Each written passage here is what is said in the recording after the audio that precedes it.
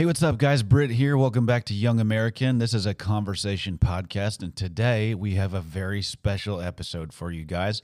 Today we sat down and got to interview Cal Swartzentruber, who is a hiker and just set a record for the Sheltowee Trace, a hiking trail that runs right through the Red River Gorge here in Kentucky.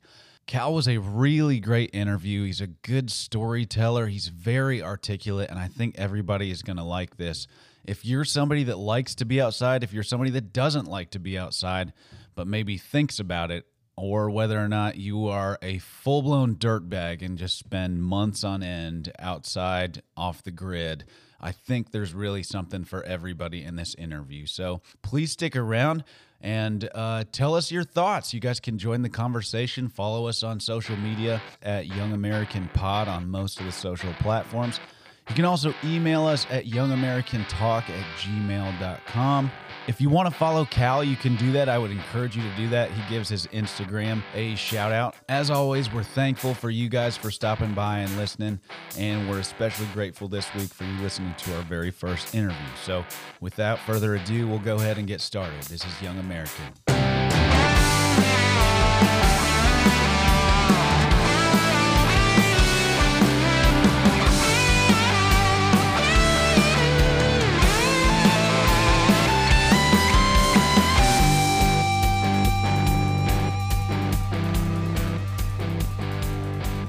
Okay, what's up? My name's Britt.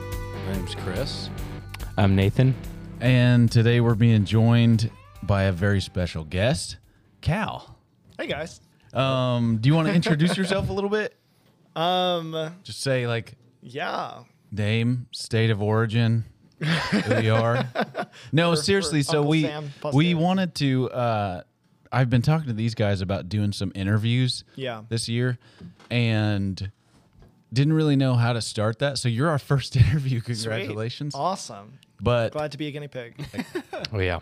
when I heard your story, and we'll get into it a little bit, I was like, that's exactly what I would like to talk about. Like, Awesome. just like stuff like that, where somebody has done an achievement that not a lot of people know about, not a lot of people talk about or are into, or maybe aspire to do some of these things. But that's kind of where we're coming from. Yeah. So you are a big outdoors guy, right? You could say that, yeah. Okay. When did that start? I didn't get into like backpacking until probably around the time I started college. But even when I was younger, when I was a kid, like as a little kid, I would go to the like little 1 acre stand of woods that they just couldn't develop because it was in like a depression that was all swampy, and I would just go hang out there all day. Like family land? Oh yeah, Okay. It was like 2 blocks from my house or Right something on. like that, and I would just go hang out in the woods. It was like basically a ditch. Did you guys grow up camping? Ditch.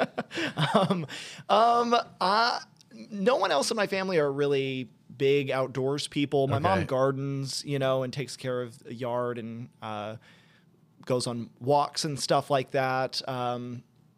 But no one else in my family really was. But my dad knew that I liked that stuff, so he would now and then we would go camping, car camping. Like Right. he would take me to Natural Bridge or Yeah.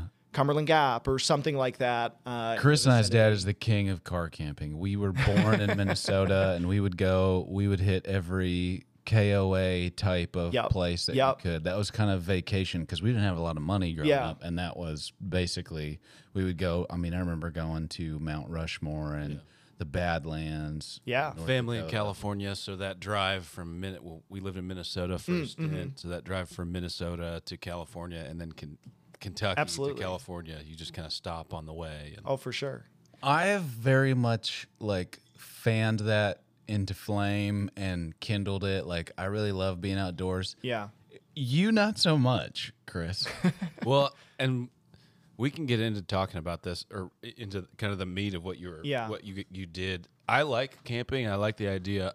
I'm highly, highly allergic to poison ivy. Okay. So I know if I just step outside, I'm gonna get it. So it's just kind of like the risk I have to take. At one point, I was just like, I don't know that this is worth it. My 17th oatmeal bath where my skin is just raging, and I was like, gosh. Nathan, are you an outdoorsy guy? Oh no, I am an indoor cat, as Johnny would say. I grew up camping to some extent. We went camping. Yeah, we went camping as a family with Andrew's family quite a bit, but I didn't hate that. Honestly, I have fond memories of that, but I just love air conditioning. I just like we keep our house 69 degrees year round. Like I just like to be cold, and it's tough when it's. I don't know. I like being inside. I really do like hiking and stuff. Like I enjoy going to the gorge and stuff. And if there was like a cabin that has, amenities, electricity, yeah. I enjoy that kind of camping, I think. I just pitching a tent and making soup over a fire just is not my thing. See, I really like camping and I like hiking. I just like to be able to wash off afterwards. And the thing that I really don't like is waking up wet. Yeah, no one likes that. That's good to hear. That's really good to hear. I'm also not a fan of waking up. Exactly. Yeah. Especially like in the summertime. I remember we decided for some reason we were like, during a vacation, we were college age in our early 20s, and we were like, hey, you know what? Let's go down to Florida and we'll like do the whole Florida experience. We'll go eat seafoods. But you know what we'll do? Instead of paying for a hotel, we'll camp on the beach. And I was literally counting down minutes. I ain't seen the first pelican. So that was that trip, right? Yeah, Dwayne and Johnny. It's funny you say that. I don't know what we're getting into here, but as part of what I was doing this summer. Go for it. Yeah. We did end up we hiked for about 200 miles or so of the Oregon coast, which is totally public land, so you can just walk the coast. Right. There's no private whatever. And when you say we, who do you mean? Me and the people that I was hiking with at the time. Which you had planned to go with, or were they strangers? A month prior to that, they were strangers. Yeah. Okay, so you hit the trail and met people along the way. Yeah. So I guess, I can just say what I was doing this past summer. Probably clear things up a little bit. So I hiked the Pacific Crest Trail. It runs 2,650 miles from the Mexican border to the Canadian border. You did the whole thing?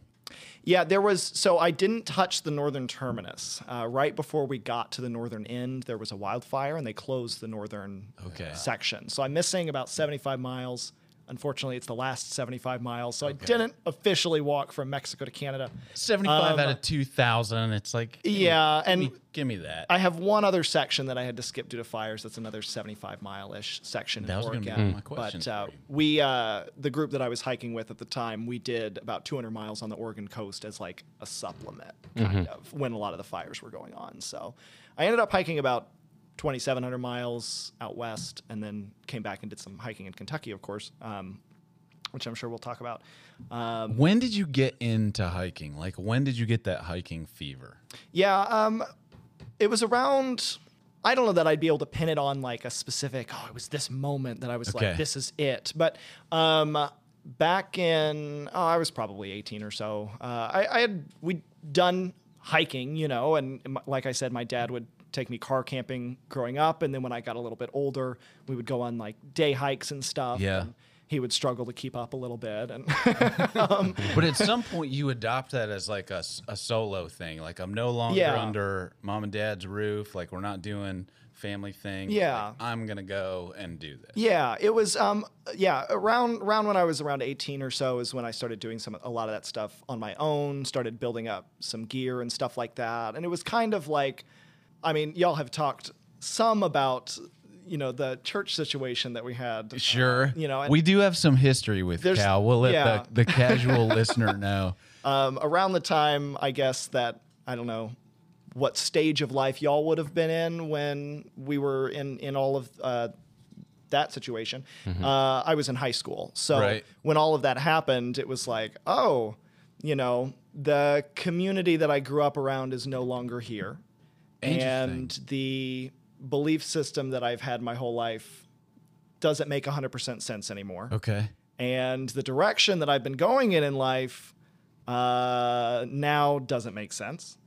And what do I do now? And it was kind of something that was like, you know what? Screw all of this. I'm going to like go off and do some of this stuff on my own. And that was something I liked, hiking, and Wow, that met a played friend into it. That's who really interesting. told me about like long distance backpacking and was like, I'd heard of the Appalachian Trail. Yeah. It's something people bring up, but I didn't know there was so much more out there involved in this. And I was like, wow, that's just awesome. And I had dreamed of leaving Lexington for quite some time. And that was something that was like, I wonder if I could do that. Like, could I really do that? Is that something that I can do? Can you just like go do that? Yeah. I could choose to do that? Like what? So I started backpacking in Kentucky, doing mostly by myself, just kind of trying to figure out if it was something that I could do more of in the future. Started out doing like in Kentucky, we have a trail, the Sheltowee Trace. That's love it. The current length of it is 343 miles. So it runs the length of Daniel Boone National Forest, which goes pretty much the whole way across Kentucky, through the Red River Gorge, Cumberland Falls, Big South Fork, if you're familiar with the area at all. And I knew that was there, and I was living in Lexington, so I was like, okay, let's try this out and see how this goes and test my skills. And how many years ago is this? This would have been in 2017. Okay, so within the last 6 years. Yeah. So in 2017, I said, I'm going to try that. And I had a period of time between when my work ended and when my semester started. And I was like, this is the time. I've got the cheapest gear I can find because I'm a broke college student.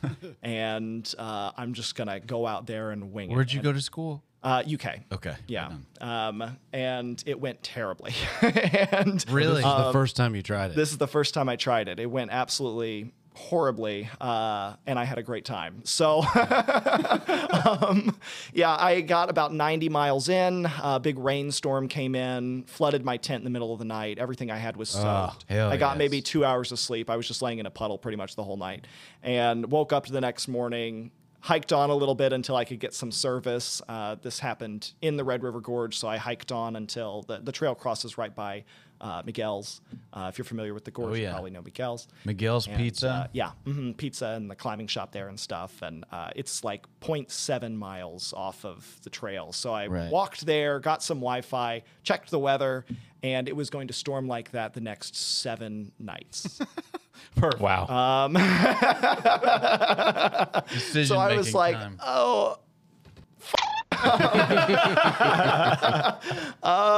Well, I'm not doing that. So called my dad, and he was like, okay, I'll come pick you up after work. Luckily, it's not that far of a drive from Lexington to get there. So went up to Natural Bridge, sat on the bridge for a while, and considered all the facts of life and reality and where I was. And then my dad picked me up, and I came home, and it was pretty defeating. But wow, that's incredible. So 6 years ago, I mean, you're describing a miserable experience.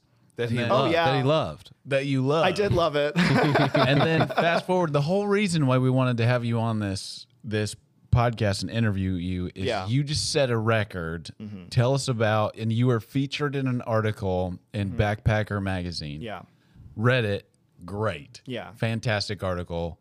We'll send a link out to it. Tell us a little bit about that record. Yeah, so that record was the fastest known time on the Sheltowee Trace, the trail that just talking about had a terrible experience and had to quit early in 2017. This past fall, October 2022, I set the fastest ever. Which is, what's the record?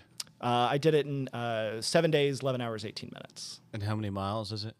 It's 343 miles. You had to throw in fastest known time, didn't you? That's how it's listed. Well, I saw it. That's how all those records are listed. Okay. So FKT. FKT. Yeah. So FKTs are a whole thing. There are a multitude of these trails, so many of them, of varying lengths. And a long time ago, some trail runners, professional trail runners, were like, "Oh, let's." Start keeping track of who's doing these the fastest. And it was a couple of guys, Buzz and Peter are their first name. I don't even know. Nowadays, FKT, the whole name and the website and all of the record keeping and stuff like that is it's owned by Outdoor Incorporated, which has Outdoor Magazine, Backpacker, and stuff like that. Okay. So FKT is like an established term. How does that come around that you're going, like, do you call them or contact somebody and say, hey, get Guinness out here. I'm about to do this. So I carried a GPS tracker, Okay. which sent out a ping every so often of my location. You're also there's rules for this stuff, but anyone can submit an FKT. You do have to have a GPS track of it, and you put in a little trip report of how things went and kind of what you encountered. Ideally, you would take pictures along the way to have additional proof. Generally speaking, if you satisfy those requirements, they're going to approve your FKT and be like, oh, yeah, this guy did it.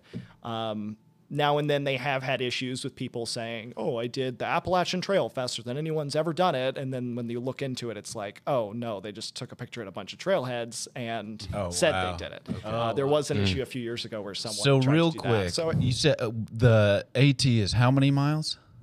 The Appalachian Trail? I'm sorry, the Sheltowee. Yeah, it's 343. 343, and you did it in 7.5 days? Roundabout. So we're talking you did more than 45 miles a day? No. But the last day, right around 46 a day. Yeah. But there's on average, it was the daily splits were wildly off base of what the average was. But I'm going to read just a line in this. It says, on the last morning, knowing his window for an FKT was closing, Swartzentruber covered over 60 miles in 24 hours with only 3 short naps. So what? So I don't. So when I read that in the article, I was like, oh, that's interesting, because that doesn't sound as impressive as what I actually did in the last day. Oh, really? Which, yes, in the last 24 hours, I did around about 60 miles, but I did the last 36 hours with a couple 10-minute dirt naps in on the trail.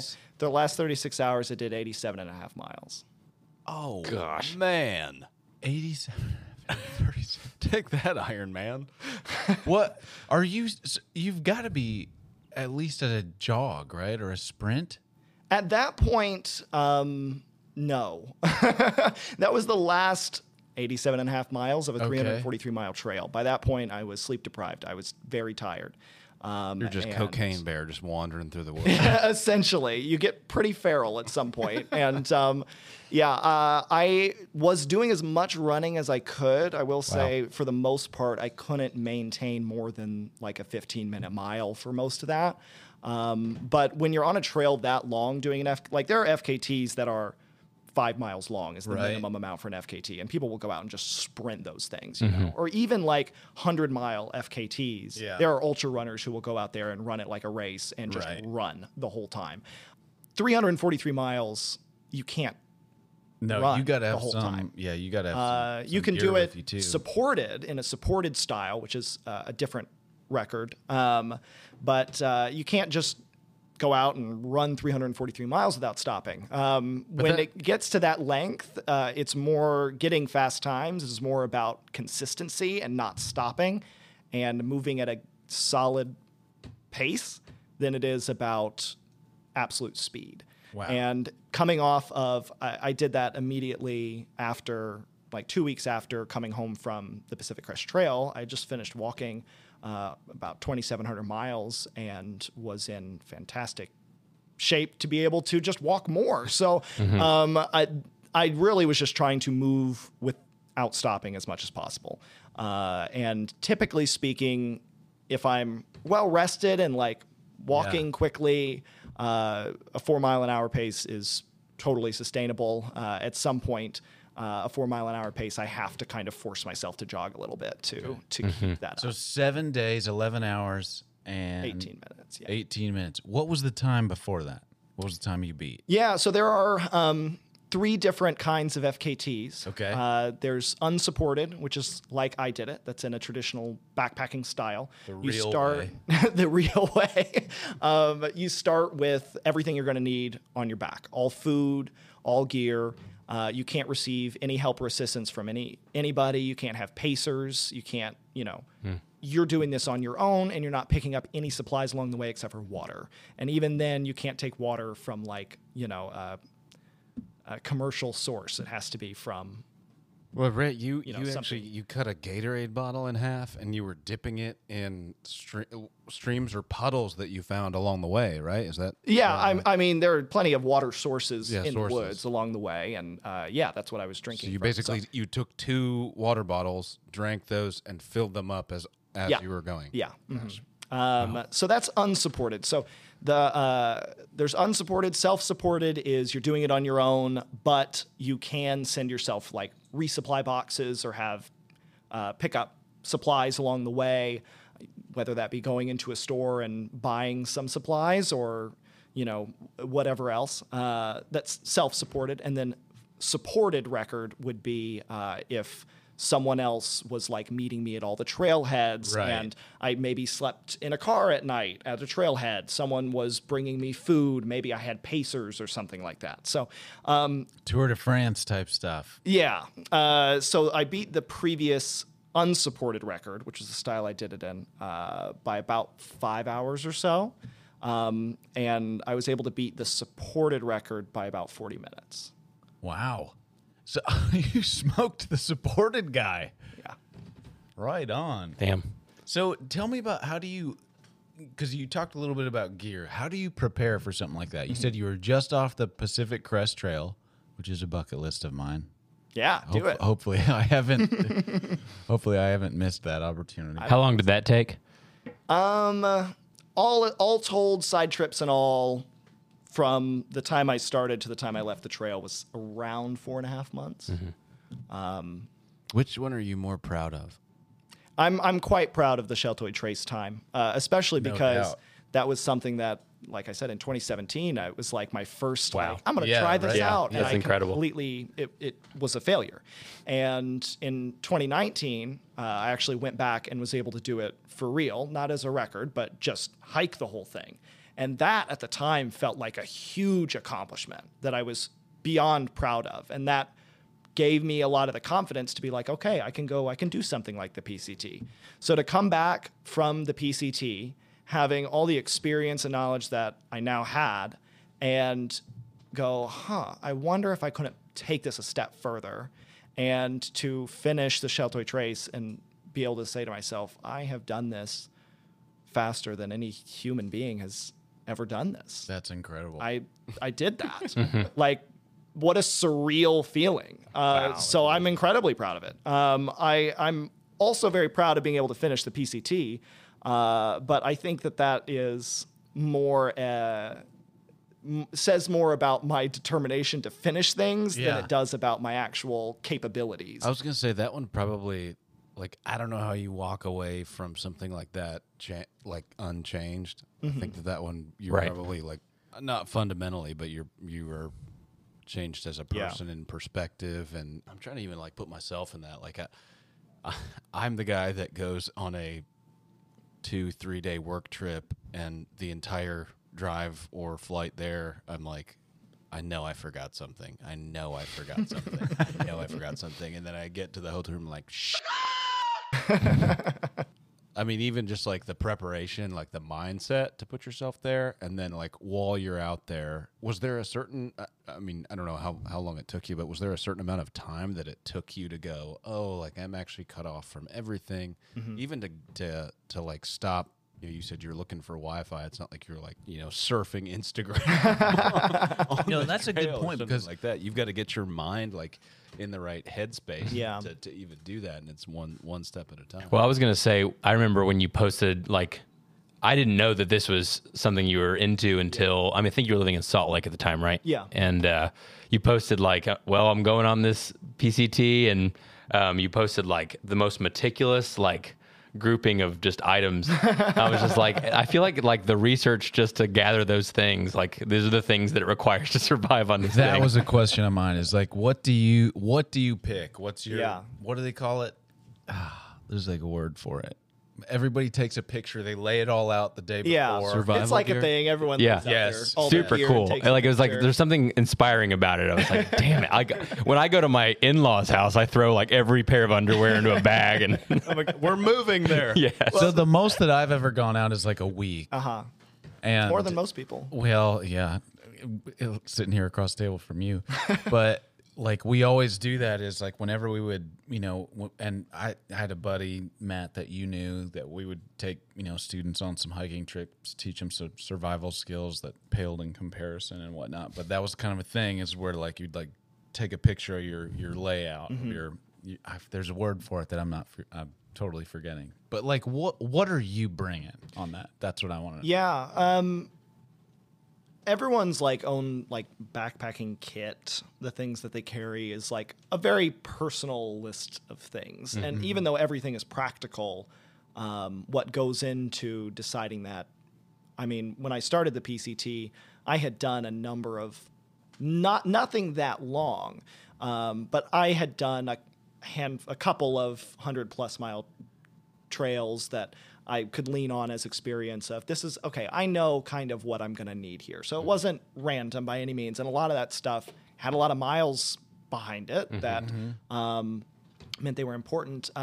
So different people decide that different levels of things are worth bringing. The thing is that when you're carrying it all on your back, every additional thing you carry is additional weight that you are also carrying, which is hard on your body. And the way that I like to backpack is in a style that is extremely minimal, because I like having very little on my back when I'm walking. And I have always been kind of drawn to more minimalist concepts and ideas, and the idea of doing backpacking in a minimalist fashion, which is about as minimalist of a lifestyle as you can possibly live. Very, very cool. So everything that I carried was stuff that I was going to need. I wasn't going to carry a thing that I wasn't going to be using. A bunch of it has like double uses, right? A lot of stuff probably would have multiple uses. I'm wiping with this toilet paper, and then it will be my kindling. I will dig my poop hole with this spoon that with. You say that, but I know people who've done it. I believe it. People saw off the ends of their toothbrushes and all kinds of things. I do that, but mainly for the meme, honestly. For the meme. I loved following your Instagram the whole time. It was so exciting. That was the cool thing. I would show people all the time. I was like, "Look, Mom, look at Cal." He's like, she's like, "What's he doing? He's on a hike." I'm like, "Yeah, he's on a hike." I think I messaged you at one point because I was like, God.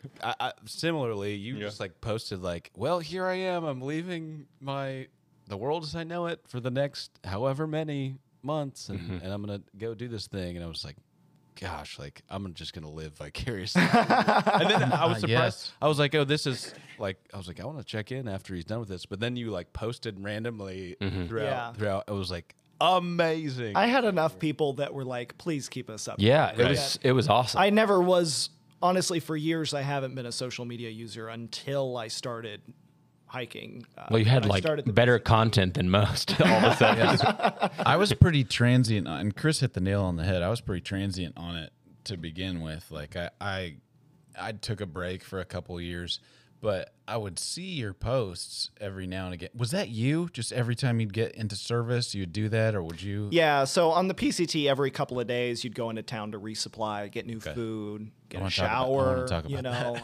Did you know where the town was? Like so we knew ahead of time. So you mapped out, okay. Yeah, there's, it's very easy to tell. Most people on the PCT use this app that has the map on it, and it has all the town information and all that kind of, where campsites might be or water sources and all that kind of stuff. What's the name of the app? It's called Far Out. Far Out, man. Formerly known as Far Out Guides. Man. But there's, like, people will comment on stuff too, so you can see like, oh, someone a couple days ago said this water source is dry. Good to know. Like, we won't count on that one, So that's what most people, like probably 98% of people, have that app and use that just because it's a good community thing to be able to figure out where stuff is. And it's got all the town information on there. The PCT has been around for decades, and people have been hiking it for decades. So all that stuff is pretty built up that you kind of know where, where to go. Are you just like, you go hike into a town and then you're just one night and done, or do you stay the weekend? Or yeah, so it really depends. If you spend a day in town without hiking any miles, it's called a zero. And some people will hike the trail and I met a guy I met him towards the end of the trail. but he hadn't even finished yet, and he had racked up like 48 zeros just hanging out in town. I think I probably ended up doing... Got a beer gut. I don't remember if I've counted. Somewhere in like the 7 to 10 range of zeros along the way. You probably need those mentally more than like as much as anything else, right? Like just to... Well, funny enough, most of them were unplanned. Okay. And a lot of it is because town is where a lot of hikers hang out. And it's very, very easy to get sucked into, they call it the vortex of town, and you get sucked in. And sometimes it's like, maybe we don't want to leave today. Yeah. We're not like, no one's making us leave. We're having a good time, like let's stay at this hostel another night. Why not, So that's a common thing. The way that I hike, because I like to hike more miles in a day, I have a lighter pack than a lot of people do. My particular style of what I like to be doing, I didn't take as many zeros. Also, it's expensive to spend a day in town. But if we like had a really good setup where we had a free place to stay or something like that, we would absolutely take advantage of it.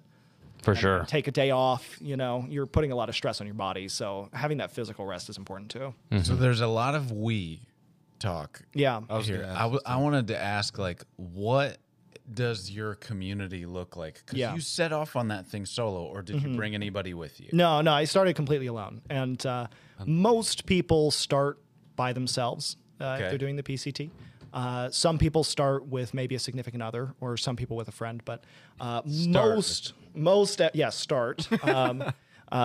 people start on their own.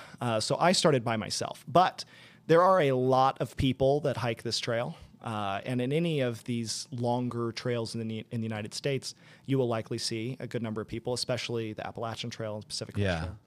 Because you had like a whole entourage, but towards the end of your pictures and stuff, they call it a trail family. So, lingo, Britain. People, so along the way, like you're hiking, you don't know anyone. Everyone else who's hiking doesn't know anyone either, and you're all out there working towards the same goal. You end up hiking the same pace as some people. Maybe you camp next to them a couple of nights in a row, and then suddenly you're making plans in town together, and then suddenly you hike the whole trail together, and that's just kind of how it goes.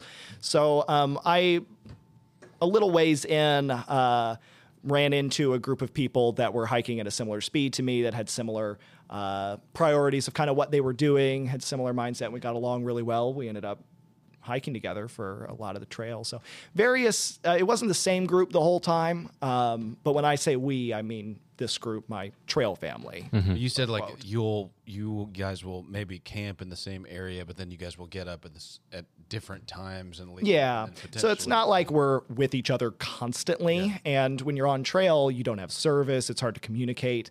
One really weird, cool thing about it is that whenever you say goodbye to someone, you literally have no idea if it's the last time you're ever going to see them. There were people that I said bye to that I figured, we've seen each other the last couple of days. We'll probably see each other again. And then, they took a zero in town. Now they're a day behind me. And then suddenly this, that, or the other thing happens, and I didn't see them for the rest of the trail. Or maybe they got injured, or, whatever else. So generally speaking, with my trail family, we would loosely have an idea of where we were going to camp that night. And most of the time, most of us would find our way to that point or a spot and end up stopping and setting up camp. So I camped with these people most nights. People get up at different times and leave in the morning at different times. Most mornings I would have on my own. Sometimes I'd hike out a camp with someone else, and usually I'll run into some people along the way halfway through the day and decide it's a good time for lunch, and then we have lunch. And when our trail family towards the end of trail, there were like 8 of us. So a lot of times we didn't all camp in the same place the same night. Maybe there would be 2 different groups of people camping. Some nights I was like, hey guys, I'm going to set up camp here and just spend a night by myself. See you tomorrow or whatever. I'll see you in town or whatever else, and we'll run into each other later. And but generally speaking, with my group of people, we would have loose ideas of where we were going to be, and we would, at the very least, meet up in town and probably go back to trail from town together. So do you still keep up with any of those people? All the time. Really? I talk to them all the time. Awesome. Yeah. Mm-hmm. You said the last time that I bumped into you at the Green Lantern, you said something fascinating, is that you guys don't use your real names? You guys use trail names? Trail names, yeah. So on these long distance trails, in the through hiking world, on any of these long distance trails, generally speaking, you'll be given a trail name, and it's kind of like a camp nickname, I guess. You know, if you go to summer camp as a kid, and maybe you got a nickname or something, and then you come back home, and that's whatever. But most people will be given some dumb, goofy name by somebody, or they'll take on a name and they start going by that name. And most of my friends from trail, I have no idea what their real names are. Wow. And almost all of them, like some of them have made the crossover into real life now. Someone that I hiked 2,000 miles with, someone in my trail family whose name was Big Toe was her trail name. Call her Toe. And she lives in Nashville. I have a ton of friends in Nashville, so I go down there all the time. Now she's met my parents. She's met my sister. Like she's met a lot of my friends, and they call her by her real name. And I have to, like, every time I'm talking about her, correct myself in my head. Gears are grinding. Switch to, like, okay, I have to call her. Mom, this is name. Toe. Yeah. What's your trail name? That is a great question. I did not have a conventional trail name experience. Most people in the first couple of weeks, they get a name and then whatever. And I did not want to get stuck with like a dumb name, like some people get the dumbest name. I know the feeling. And I'm like, I'm not going to be called that for months. And then usually if you hike another long trail in the future, you keep your original trail name. So it's like, if I do this in the future, I don't want to get stuck with a dumb name, like that would be awful. Like I knew people who, you're going to have to use your bleeper. I knew people who, I knew a pair of British guys whose names were Grumpy and which is the most British couple of names you could possibly imagine. Oh, yeah. Ran into someone whose name was Fat Piss Bag. There's all kinds of different names. This is to their face, right? Yeah, and they introduce themselves to people with this name. Oh my! Hey, get over here! Yeah, exactly. Like, just to give you an idea of what trail names are, I'm just gonna pull up real quick. When I finished the trail, I made a post on my Instagram, just like shouting out a bunch of people that I met on trail.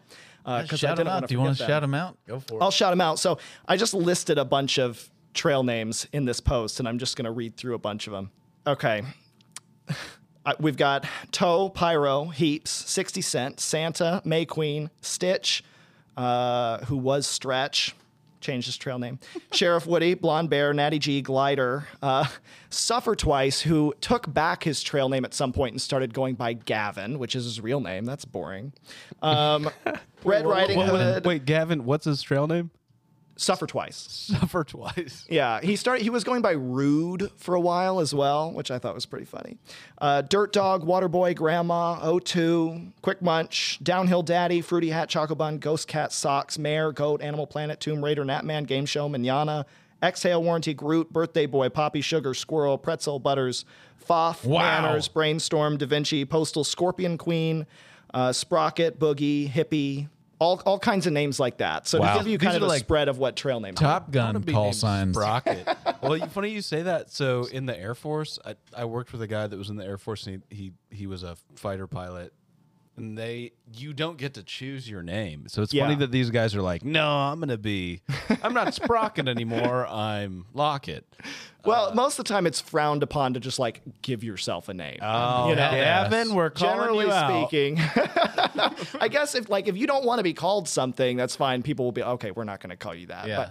But generally speaking, someone will come up with a name for you and you decide whether or not you want that to be your name. And I guess that's out in the Air Force, there's a process or whatever. They bestow your nickname, your call sign, despite Tom Cruise's Maverick. You don't get to choose that. But yeah, he said similar stories. Like there's a guy named, which is most likely to at a bus stop.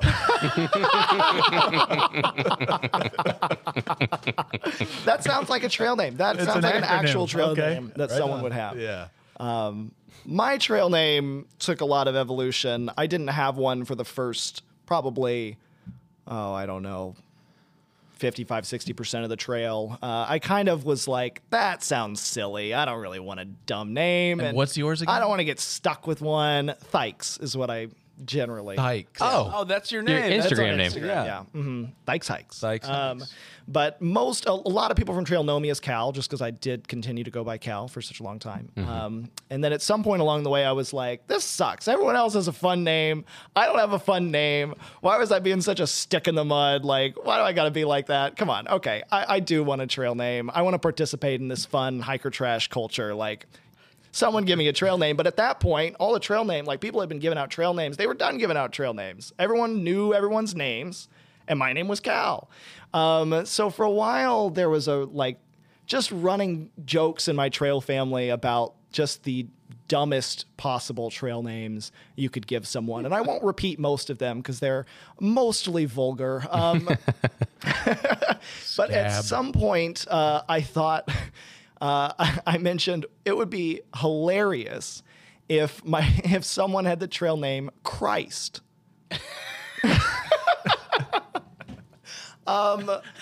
And I kind of thought that was hilarious because I was getting really annoyed with day hikers or like people who would pick us up in hitches or just people in town who are fascinated by hikers. The first thing they ask, oh, what's your trail name? And it gets really annoying. And I'm like, I don't want to have the same conversation. Wasn't that at one point your Instagram handle? It was. It was Christ Hikes. I'm getting to that. Okay. Okay, that was like good recall there. No, yeah. So I've always been a fan of what I have been calling you trail names, which are trail names like some of the more derogatory ones that I listed earlier. Because if you're like just a, hiker trash person out in the woods, you probably think a really funny nickname is really funny. And if you're some family on vacation who's like, oh, hikers, let's go talk to hikers. What's your trail name? And you say, oh, my trail name is Fat. It's on purpose. It's a you trail name. Yeah, exactly. Gather around, kids. We're going to take a picture with Fat. So anyway, I ended up actually going by Christ for quite some time. Started as a joke just because I thought it was funny. And then at some point, there was a large number of people who actually, and still to this day, know me as Christ and nothing else. They don't know my name. I am Christ to these people. However, I would run into situations where it would be like, I don't really want to, there's someone, I'm in a hitch with someone who's driving me into town that I just met. Am I going to say, they ask me what my trail name is. I'm in their car, they're driving me into town. I don't want to be like, oh, my name is Christ. I did have one hitch where, I did say that was my trail name because I thought it would go over well, and it did not. Oh, no. And it was just a little bit gets awkward. Quiet. Yeah. He is with Which was kind of hilarious, but I didn't really want to run into further issues with that. So I was like, guys, maybe don't call me Christ anymore. This joke has gone a little bit too far. But for a while, I had the Instagram handle Christ_hikes because I thought that it was hilarious. And I still think that it's hilarious. Christ Hikes. And I really just didn't care. So I was like, oh, this is hilarious, there's so many Instagrams where people put their trail name and then hikes. And so it was just kind of like a parody on all that. And I thought it was funny. And, but I didn't want to keep running into those situations. Anyway, I was talking to someone that I met who was asking me, oh, how'd you get your trail name? And this was another hiker. So I was telling him it was mostly just because I thought Christ_hikes as an Instagram is hilarious. And he said, oh, well, why do you have the underscore? Isn't that for people who can't get without the underscore? Isn't without the underscore the one that you want? And I was like, well, no, because then it would look like my Instagram handle is Chris Thykes. And I thought that was hilarious. So that was my Instagram handle. And then eventually people just started calling me Thykes. So by the end, that was my trail name. And that's the one. Yeah. Funny that you say that because whenever I get on a plane, because of how long my last name is, Pendleton, there's just so many letters in that. Whenever it prints out a ticket, and now everything's through your phone now, but whenever it prints out a ticket, it's Christ Pendleton because they cut off the first name of it. No, it's Pendleton Christ. So I'm always like, Yeah, Thykes is a much better. It seems like you came by that name pretty naturally then, or organically. I also didn't want to be that asshole who named himself Christ, so I'm trying to move away Chris from that. Thykes is funny, but I think Thykes is that's a decent trail name, and I like that it has kind of a weird story behind it. Hey, So that's what I typically. I wanted to know, like, just some simple things, like what's like one of the most dangerous moments that you've had out on the trail, or was there any moment that you were like, I don't think I'm going to live through this night, or I'm in real peril? I think a big part of through hiking and backpacking in general is being okay with some level of danger and being comfortable in discomfort. You're uncomfortable pretty much the whole time, and it becomes kind of very normal. I think a lot of people are surprised to hear that the most dangerous situations that I was in on trail were actually probably getting into some hitches. The trail doesn't go directly through most towns. In fact, almost all the time, you have to hitchhike from a trailhead into town. And most of the time, it's a very pleasant experience. And most people who live near the trail or are driving near the trail know that it's there, and they see a bunch of dirty hikers on the side of the road, and they know, oh, it's just a bunch of PCT hikers. Let's put some, blankets over the seats and roll the windows down for the smell, and we'll pick them up and take them into town, and that's typically how it goes. It's usually very nice people, and I've had some really great interactions and met some really cool people doing that. However, sometimes it can be a little bit sketchy. I did have one guy driving me and a friend into town who offered us crack. I was in one hitch. Which you accepted. I just said a polite no, thank you, and then hopped out of the car and never seen again. Hitches that drive way over the speed limit or completely erratically. Most hikers have at least one story of a hitch who was drinking in the car. That's probably one of the more dangerous parts of it. Interesting. That being said, I have never known anyone to be in a car accident from a hitch. Okay. I'm sure it happens, but it's not a danger that every time I get into a hitch, I'm like, oh God. I always try to hitch. Most of the time I was trying to hitch with other people, so I was never in a car. I don't think I was ever in a car alone with a hitch. Usually there was at least another hiker in there. Do you ever use Uber or anything like that? Or is it There was one time when it was going to be really difficult to get a hitch, and we called a Lyft. And funny enough, that was one of the more dangerous rides I was in. Really? The guy had the new season of Stranger Things propped up on the dash. Oh my gosh. And was watching it. And anytime anything exciting would happen, he would swerve a little bit. And which is basically 100% of Americans. I'm usually a generous tipper. However, did not leave him a tip, and I did report him to Lyft for distracted driving because that was very sketchy. Wow. You're like, I'm glad I left this world, this technological world. Any animal encounters? Did have a skunk chase me down the trail at one point. Oh, man. Which was unfortunate. I had this was like 3 days in. Saw a rattlesnake on trail, so of course I just kind of like sneak around it in the bushes. What state was that in? This is in California. Okay. Southern California. And so just went around the bushes and went on my way, and then about, 200 or 300 feet down the trail later, ran into a skunk who was walking down the trail the opposite way. And I was like, oh, skunk, hey, please go away, let me pass. And it stuck its tail up in the air and just started running at me, on all fours, like as fast as a little skunk can, which completely threw me off guard because I did not expect that at all. My guess is it had young around somewhere or something like that. And so I was backing up down the trail, trying to get away, knowing that if I keep backing up, I'm going to back up into that rattlesnake that I literally just passed on the trail. So I was trying to toss pebbles at the skunk to get it to run off, and that just made it run at me even more. And eventually it did go off into the bushes, and I was able to pass. But I was thinking in my head, am I about to be either sprayed by a skunk or bit by a rattlesnake? And if I had to choose, which one? Yeah. Well, I just did a 15-mile trail race in November. Mm-hmm. Bad idea. It was at Norris Dam. Liz and Brennan came with me, and we camped there, just car camped, just to save some money, and it started at like 7 a.m. the next morning.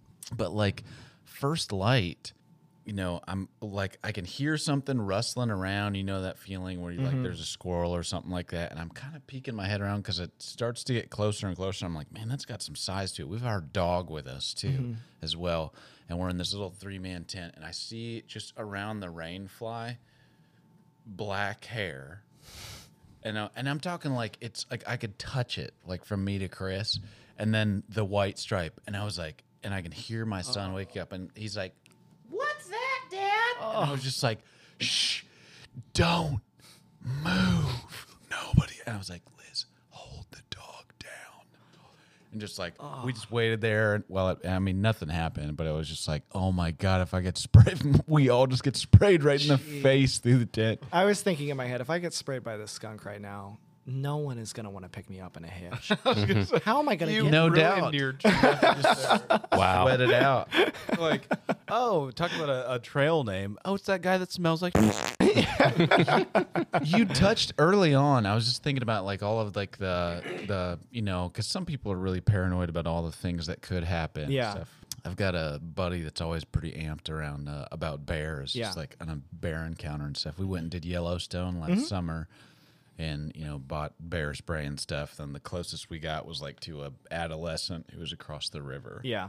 But like, do you encounter or do you hear stories about people just getting messed with animals or anything like that? Bears are absolutely there. I saw a handful of them. There are no grizzly bears around the PCT, so it's all black bears. And Right. Black bears are basically just big raccoons, and they will run away as soon as they see you, 90% of the time or more. So most of the time when I would see one, it would be just its butt running off into the woods and not a problem. The bears that you do kind of have to worry about are town bears, because if you're staying in a campground near a town, the bears that live in town are used to humans, and they know that campgrounds, they can get food, and they know that the places that hikers camp in campgrounds, they don't have cars they can put their food in.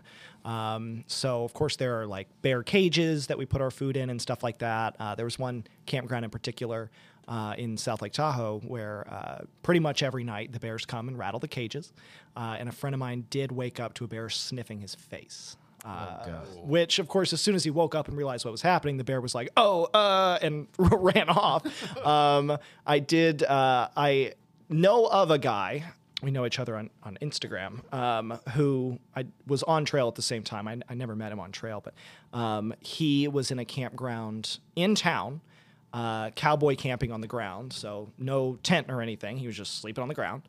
And a bear did not see him there and just ran him over. Just was running and just ran him over. And he broke like 2 ribs or something like that, and had pictures of his quilt was like completely tore open, like down everywhere. And he kept hiking. So Wow. But he did break 2 ribs. Gosh, hiking with a broken rib.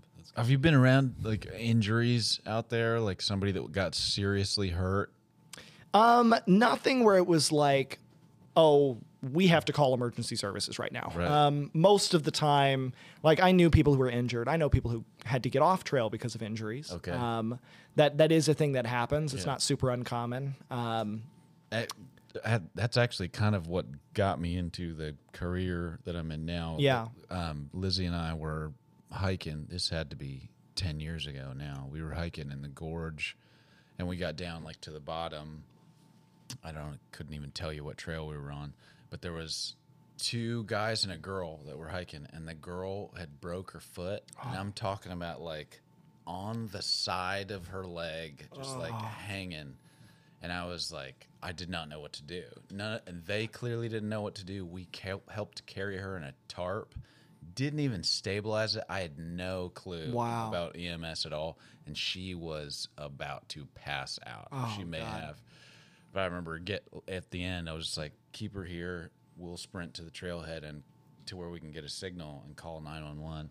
And that was kind of like more or less kind of what got me thinking about it. But I was just like, what do you do when something crazy happens just in the middle of the woods. Well, I didn't encounter anything like that. A lot of people carry Garmin InReach devices, which are GPS trackers, but they also have an emergency SOS button that uses satellite. So when you don't have service, almost all the time you can use a Garmin. So that is a thing that a lot of people have. Not everyone. I didn't personally carry one on the PCT, mainly because they are ridiculously expensive. But a lot of people have those, and people do have to use them. There was someone on trail this year who had some young, I think she was 22-year-old girl who had some issues with altitude sickness that kind of went ignored, and she was going to power through it. She got to the top of Forester Pass, which is the highest point on the PCT. It's like 13,500 or something like that. Okay. It's a high spot, and went into cardiac arrest and died. No way. Forester Pass. And we actually ran into someone who was there and was giving her mouth to mouth at the time. And you saw this. You saw this. I did not see this. No, this happened. This person. Yeah, I met this guy who was there. I was asking him about it, and wow, I mean, it's the kind of thing where, like, I was out there for months having a grand old time. Yeah. You know, you run into things. People get injured. People have various pains or things that, okay, maybe I need to switch my shoes. Maybe I need to take an extra rest day in town. Maybe I need to get off trail, you know. And in the end, it's okay because you can take care of things. And you learn very quickly when you're out there how to take care of things when things go wrong, because things are always going wrong. And that's just a constant state that you live in of there's always issues that come up and you just address them and you just take care of it. You know, that's just what you do. And then you keep going, and being okay with having to deal with that stuff is kind of part of the experience. And it's a huge learning experience too, as you go. But to hear that and talk to someone who was there, of someone who lost their life, you know, that was really kind of not necessarily shocking, because you know that this stuff happens out there.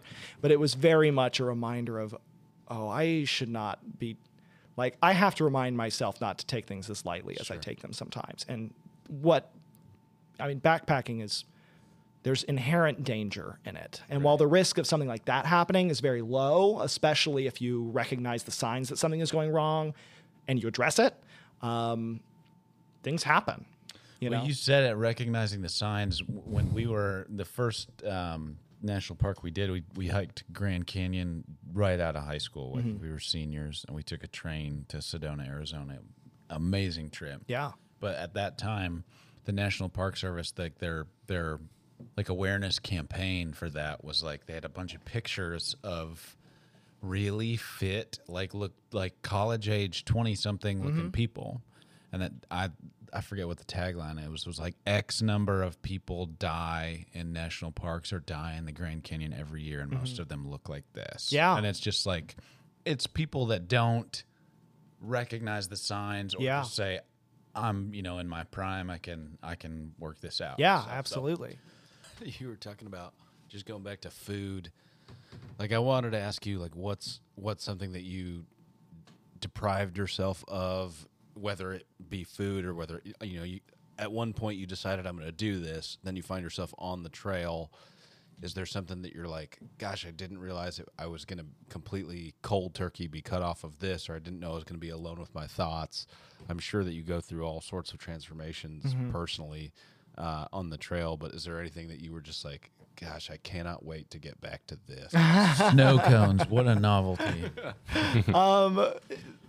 As far as like things on trail that I really missed and was really excited to get back to, I missed playing video games quite a bit. You can't really do that on trail. I got home and I just like, for a while, I was just binging like all these games. And now I don't think that now I binged for a while, and now it's been like a month or two probably since I picked up a controller. I was playing. I have an Xbox, an old Xbox. I'm not going to drop a ton of money on a new PlayStation 5 as much as I would like to, but what was I playing? I was playing Assassin's Creed Origins because I had it and I had never played it. Right on. Binged through that. What else was I playing? I was jumping around. Played some Skyrim. No foods? You just there were no I don't foods know, man. I know this is a hot take, kind of a controversial opinion. I don't really care that much about food. If it has calories in it and it's healthy, like whatever, like I obviously have to eat, but I'm not a foodie. Okay, so you didn't get off trail and be like, I've got to find a Burger King. No. Well, the other thing is that when you're on trail, like one of the great things about being on trail and hiking so many miles, you are burning so many calories. You can eat whatever the you want, and it's encouraged and healthy for you. In town, we would go into town, and every time I went into a grocery store, I'd get a pint of ice cream and eat it while I shopped, like the whole thing. And then I would be hungry, and we would go, get, I don't know, like massive amounts of Taco Bell or burgers or random stuff like that. That's just like, it's not bad for you because you just need the calories. You just need the calories. It's like most of my diet was candy. Right. When I was on the Sheltowee Trace, when I was doing the FKT, obviously I was burning a ridiculous number of calories.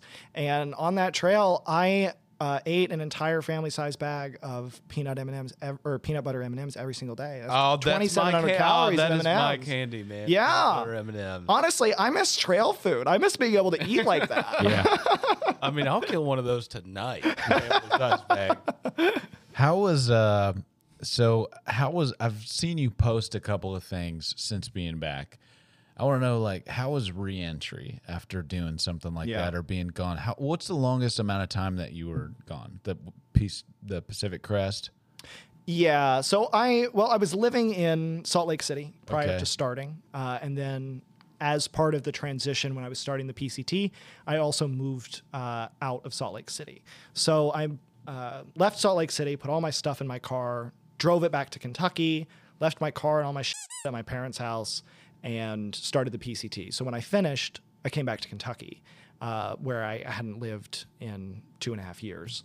So wow, even more of a disconnect there. Yeah, which I'm kind of grateful for. I think it would have been a lot harder to come back if you come back and just everything is the same.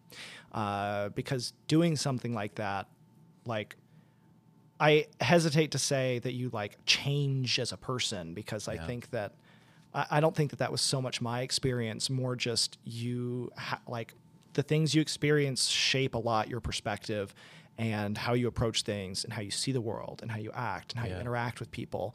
And I've experienced some really wild, weird things that a lot of people don't. And if I were to come back to my normal life, and to me, it felt like I had been gone for years. Like, on trail, every day is novel and new and exciting stuff is happening. And every day feels like a week. Like, so much can happen in a day when you're covering like 30 miles or something. So much can happen. And when you do that for months, like, it felt like I had been gone for years. And if I were to come back and just like have my friends be like, oh, hey, like, welcome back. How's it going? Like, glad to have you back after your semester gone or something like that. And everything is the same. Like, I don't know if I would have been able to handle that. I mean, re-entry was hard anyway, and it's hard for everyone. Post-trail depression is like a known thing that people talk about. Like, there's a name for it. It's this abrupt thing where, like, you're in this wild fantasy world that has become your reality, where the real life feels like fantasy world, like feels so distant and far away, and all the people there are very distant and far away, and the things that you used to experience are so far away. And then suddenly you're home and nothing really has changed much. Everyone else just had their summer, and maybe they're going back into school, or they're, still at the same job doing the same things. And, I don't want to discount what life is like for people off of trail, because I know people experience things, but it feels like you come back and nothing has changed. But you have changed and you are different. And that's a really difficult thing to kind of wrap your head around. And because everyone has such a different experience, there are a lot of ways to compare people's post-trail experiences, but everyone has their own different experience. And it was equally hard having gone through the PCT experience with a group of people that I was sharing all this experience with, and then suddenly we weren't around anymore. And everyone was off in different parts of the country or different parts of the world. Like, one of my best friends from trail lives in New Zealand. Wow. So like, when are we going to see each other again? And you sleep next to these people every night, and you share all your meals with them, and you spend what feels like years with these people. And then suddenly you're on your own again, and you're back in your regular life around people who have no idea what you just did, no idea what your experiences were. They can't even relate to it. All they can say is, "Oh, how was your hike?" Mm-hmm. And you don't even know how to respond because... Wow, I could never do that.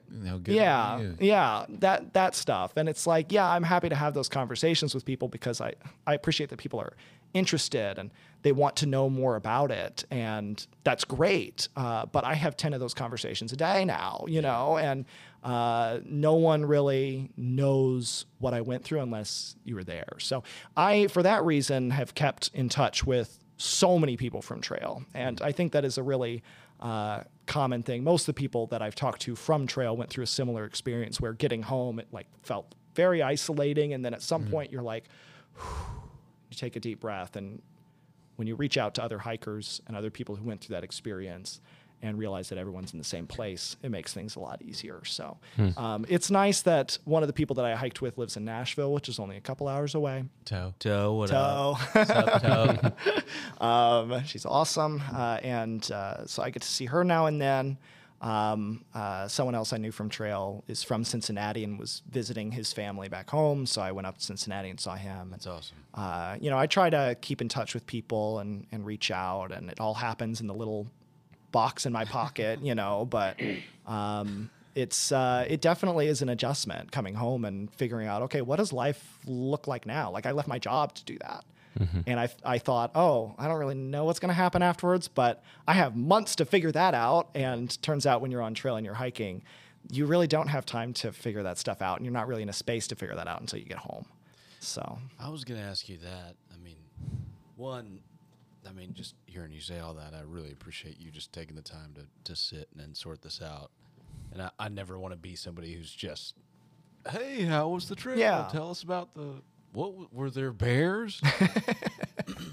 But I think that there's got to be you said it was you said, I don't want to say life-changing, but I don't know how it's not. How it's not that, but you mentioned that you were a part of this culture that kind of dissolved or it kind of imploded to some degree. Maybe that was some sort of catalyst that pushed you out into this, or at least said, okay, so now what? Yeah. You go out and you kind of try to find yourself, for lack of a better term. And I think everybody listening to this probably has some sort of story about that. Absolutely. I went out, so here's what I was brought up believing, here's what I was brought up doing, whether that's the family business, whether that's, this religion, or whether that's fill in the blank. But what's mine? Is there anything that you learned about yourself that you didn't know prior on this? Or in these? To be honest, so I got back from the PCT in October and then pretty much immediately went and did the Sheltowee Trace and got back from that at the end of October. And that was, I feel like my post-trail life didn't really start until that was over. So really it's just been 4 months that I've had to really think about this stuff. So it's very much still something that I'm figuring out, and still something that I am actively, noticing things all the time that, I'll interact with someone a certain way and be like, wow, I never would have done that before. I never would have acted that way before. The reason that I don't say that it's life-changing, even though it did very literally change all the circumstances of my life, is because I think that rather than change who I was, it more brought to the surface things that were there. And trail is, in a way, for many people, a sort of therapy for uncovering that stuff.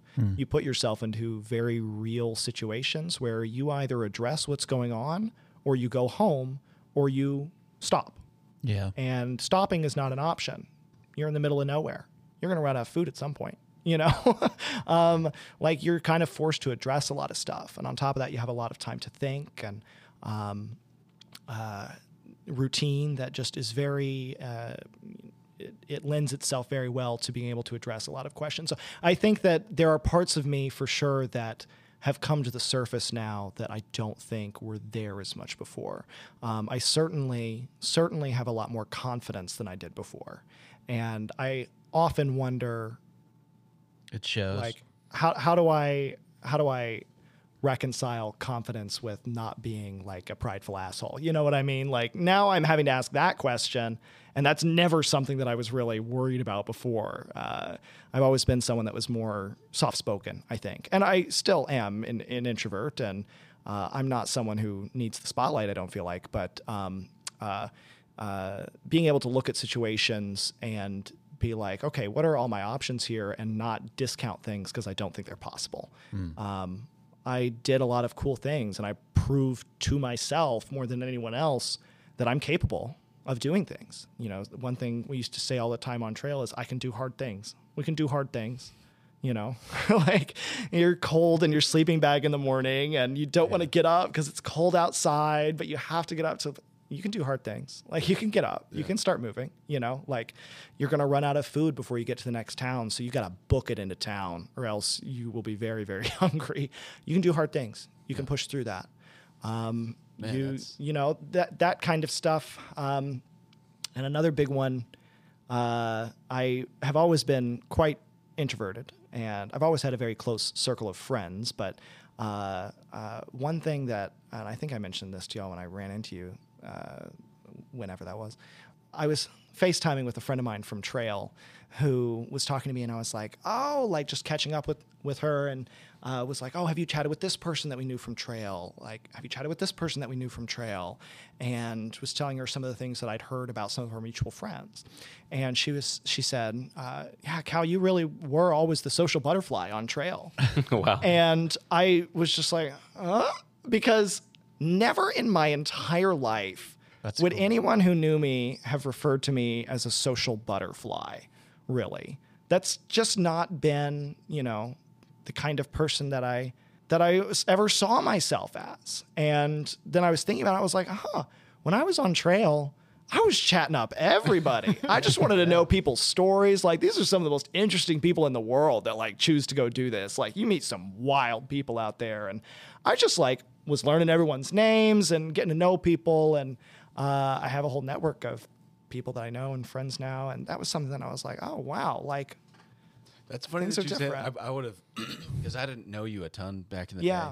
But, you know, I mean, we've all said that we followed you on your posts and things like that. But in just the short times running into you and chatting it up a little bit about that, like, you're really inspirational in that way. Like, it's interesting just to talk to you. Obviously, we have a little bit of background in hiking and doing that, but it's fun to sit and listen to, and I'm excited to see whatever happens next for you or whatever you decide. But I mean, as I'm sure you've still got a long journey of sorting out what that all meant and whatever the next thing is. I mean, I'm stoked about your trail, your FKTs and all that, but Christ thanks Cal, like, I'm really just honored to have known you and to sat and picked your brain about this a little bit. So I appreciate you sharing it with us. Absolutely. No, I don't often get the chance to talk about it in this much depth. Mostly it's those surface level conversations. You're really much good. Appreciate You're really good at it. You're super articulate about it. You're incredibly articulate about it. You're really good at talking about it. Some might say a social butterfly. There's the guys that I went to Yellowstone with last year. One of them we sent each other articles and stuff, and one of them sent me an article about just like survivalist type stuff. And it's funny just calling back to your first attempt at the Sheltowee that went horribly. Yeah. And that would have, 180 degrees about faced anybody and said, hey, I'm done with this. Yeah. Hiking, I'm out. But it was just kind of like reading through it. It was the thing that separates the people that can do extraordinary things is being able to laugh and kind of love the misery. I'm paraphrasing, but that was kind of the boiled down, that's what the article was about. And that's kind of like, as you were saying that at the beginning, I was like that's Cal right there. Like, just the ability to say, this sucked and it was miserable and I gotta go do this again. Yeah. And here 6 years later, you hit the FKT. That's a huge accomplishment and a huge nod to you, man. So we're just proud of you, man. Just proud to know you. Thank you. And in closing, as we wrap this up, man, what's next? Like, do you have any plans for what's next? That is a great question. You caught me on probably the worst day to ask me that, because I'm literally this morning I got a job offer that I have to decide whether to take or not, and I haven't made up my mind yet. So I really don't know what's next. Maybe I'll be sticking around in Lexington for a while. Maybe I'll be going back out west. If you ask me in 24 hours, I'd have an answer for you. Part 2 next week. I do plan on getting back out there and doing more hiking. Obviously, I'm not done with that, and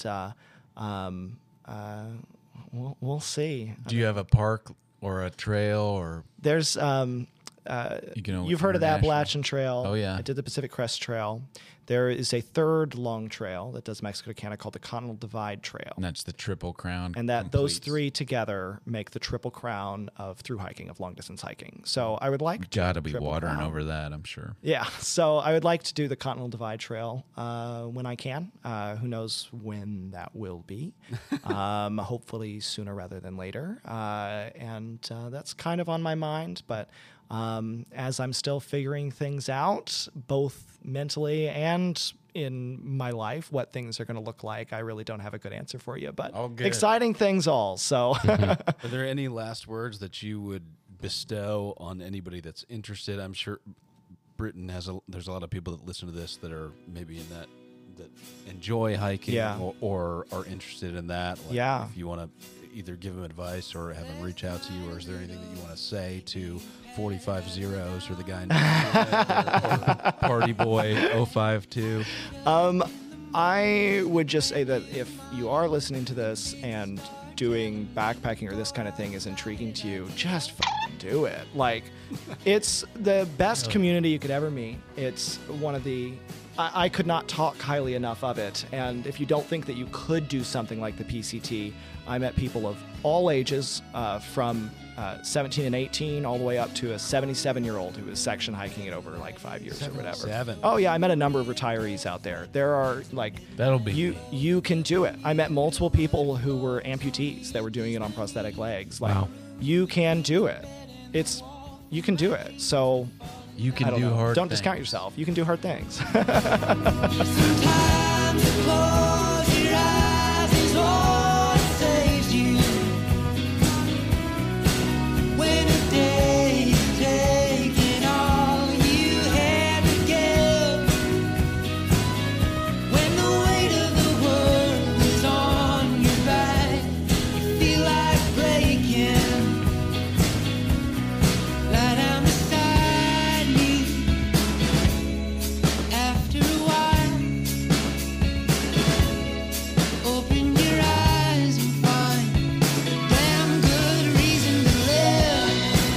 All right, everybody, that's about it for today. We are really grateful to Cal for coming on and talking with us. If you think he did a good job, let him know. You can follow him at Thykes Hikes on Instagram.